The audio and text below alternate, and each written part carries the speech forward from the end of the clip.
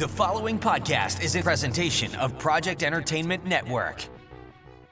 Good morning, everyone, and welcome to the second part of the Recreational Critics Podcast Quickies, where we go over movie of the week very quickly. This movie is Quantum of Solace, the second Daniel Craig James Bond movie.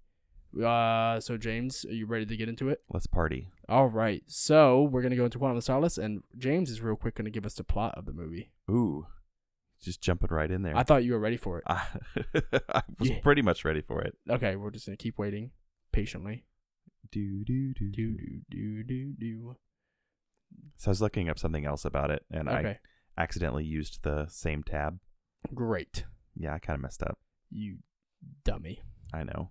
It happens. So the second James Bond movie of the Daniel Craig franchise, and essentially there was a writer's strike going on during this movie, so it gets a lot of flack for being the worst of them, only because a lot of people gave up on the movie very early in the development phase of it, and then came back very late in it, and they had to push the movie out for that reason. Yeah. So the IMDb description is, James Bond descends into mystery as he tries to stop a mysterious organization from eliminating a country's most valuable resource. Yep. All right, and that most valuable resource is? Water. Water. You think it's oil, but it's water. So this very secret organization, for those that have seen the old James Bond movies back in the 70s and 80s, maybe 60s too. Spectre is in the 60s, right? Is Spectre, but they call it Quantum in this because they didn't own the rights to Spectre anymore. Yes. So that's where the universe, the continuity gets real fucked up, is they have to rename it Spectre in the fourth movie because they finally bought the rights at that point. So it's called Quantum, but it's actually Spectre. It's the same shit. And he is immediately following Casino Royale. Yes. Immediately, like next day, 2 days later, some shit like that. There's no gap in the time. Right. So he goes to Venezuela or Dominican Republic or something along those lines. Yeah. And he's tracking this basically, what is it? Green, like a green company, like one of those environmental companies. And this guy's dealing with some really shady people in like the works, like generals and dictators and stuff like that. So he's tracking them, and he eventually finds out through, James Bond work that this guy is trying to take oil from this, what country is that? It's a South American country, isn't it? Yeah. I don't It doesn't remember. stick out in my mind, and I don't know why. Ecuador, Bolivia. It's Bolivia. Yeah. So he's in Bolivia, and he thinks they're trying to take Bolivia's oil, right? So he's working with this general to stage a coup to get Bolivia's oil, for money reasons. Come to find out, it's actually for water, because there's a water reserve in Bolivia that the country doesn't even know about, and it's a massive oil, water reservoir that would just, completely change their economy, for the better, for the worse, or whatever. And this company wants in on that so they can start making the money off that water, because people are starving there and dehydrated and stuff like that. And so by the time James Bond figures that out, he's already in James Bond mode, trying to save the day with the help of someone else who has a personal vendetta against one of the generals. Against the general trying to stage a coup. Yep. So what do you? Did you have a problem with this movie? So I have a few problems with it, and they don't really work on the story a whole lot. It's very rushed, and it has a lot of lulls in it. Mathis makes a resurgence. He's in the first one, and James Bond apologizes for having him tortured and interrogated because he thought he was a traitor when it really wasn't him. Yeah. I also didn't like the quantum thing. I know they worked with what they had, but it upset me. You could have just left that whole bit alone. Yeah. You didn't need him being tied into this organization that Le Chiffre is tied into and Mr. White's tied into and all that stuff. It could have just been a guy trying to make personal gain. The Pierce Brosnan movies did that, and it worked. So I think they just wanted more from this franchise. They did, and that's what they were leading up. And I think they knew where they wanted to end up, because even at this point, they were trying to buy the rights to Spectre. Right. Which I don't remember where they got tied up in that, but they eventually got it. Yeah. And I think part of the reason they got it is because of backlash from this movie. This movie got a lot of backlash on, like, come on, guys, you guys are ruining the Spectre timeline and stuff like that. And so the guy who owned Spectre folded and handed it over to the Ion Studios or production company or whatever the hell makes these movies. And they didn't do a whole lot more backstory into Bond. And the Vesper boyfriend at the end was just out of place. Yeah. They don't talk about it at all during the movie. In the very end, he shows up to Vesper's boyfriend's apartment, and kills him. Yep. And I was like, does he kill him or just have him arrested? Maybe. M's there. I think he's just M's arrested. there. Yeah. Oh, you're right, because they have agents go inside after him.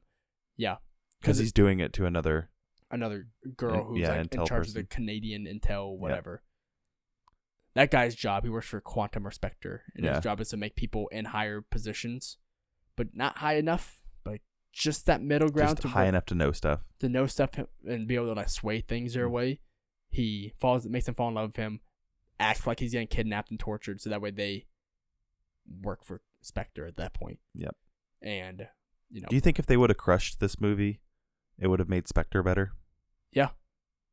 If this would have been Spectre to begin with, it would have made Spectre better. Because the thing people hated about Spectre is they rushed into it. Yeah.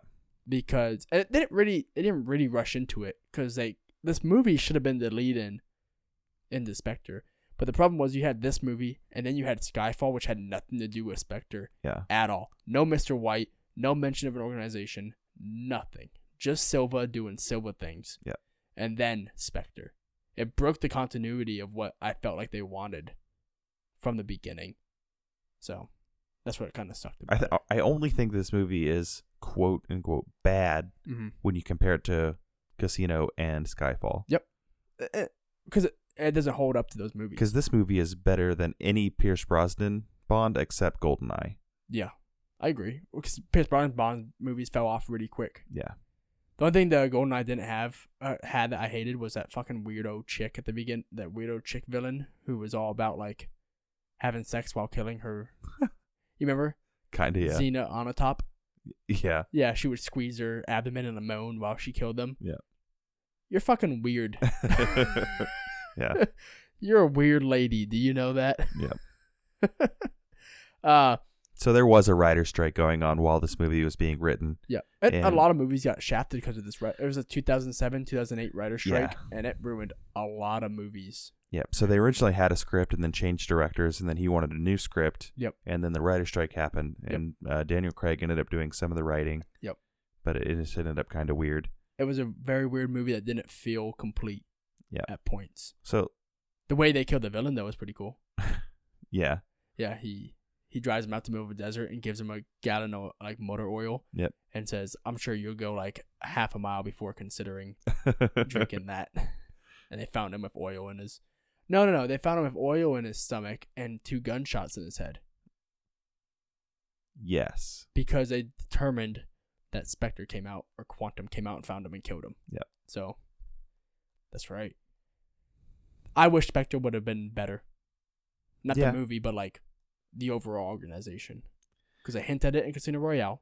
Because Mr. White's there and he talks about an organization that Le Chiffre works for. Mm-hmm. And if they just would have dropped maybe 2 or 3 breadcrumbs in Skyfall. Yep. They dropped none. Yeah. And that's what really, really sucked about it. There wasn't a single mention of an organization or anything. Yep. It was like an anthology film. Yep. Mm-hmm.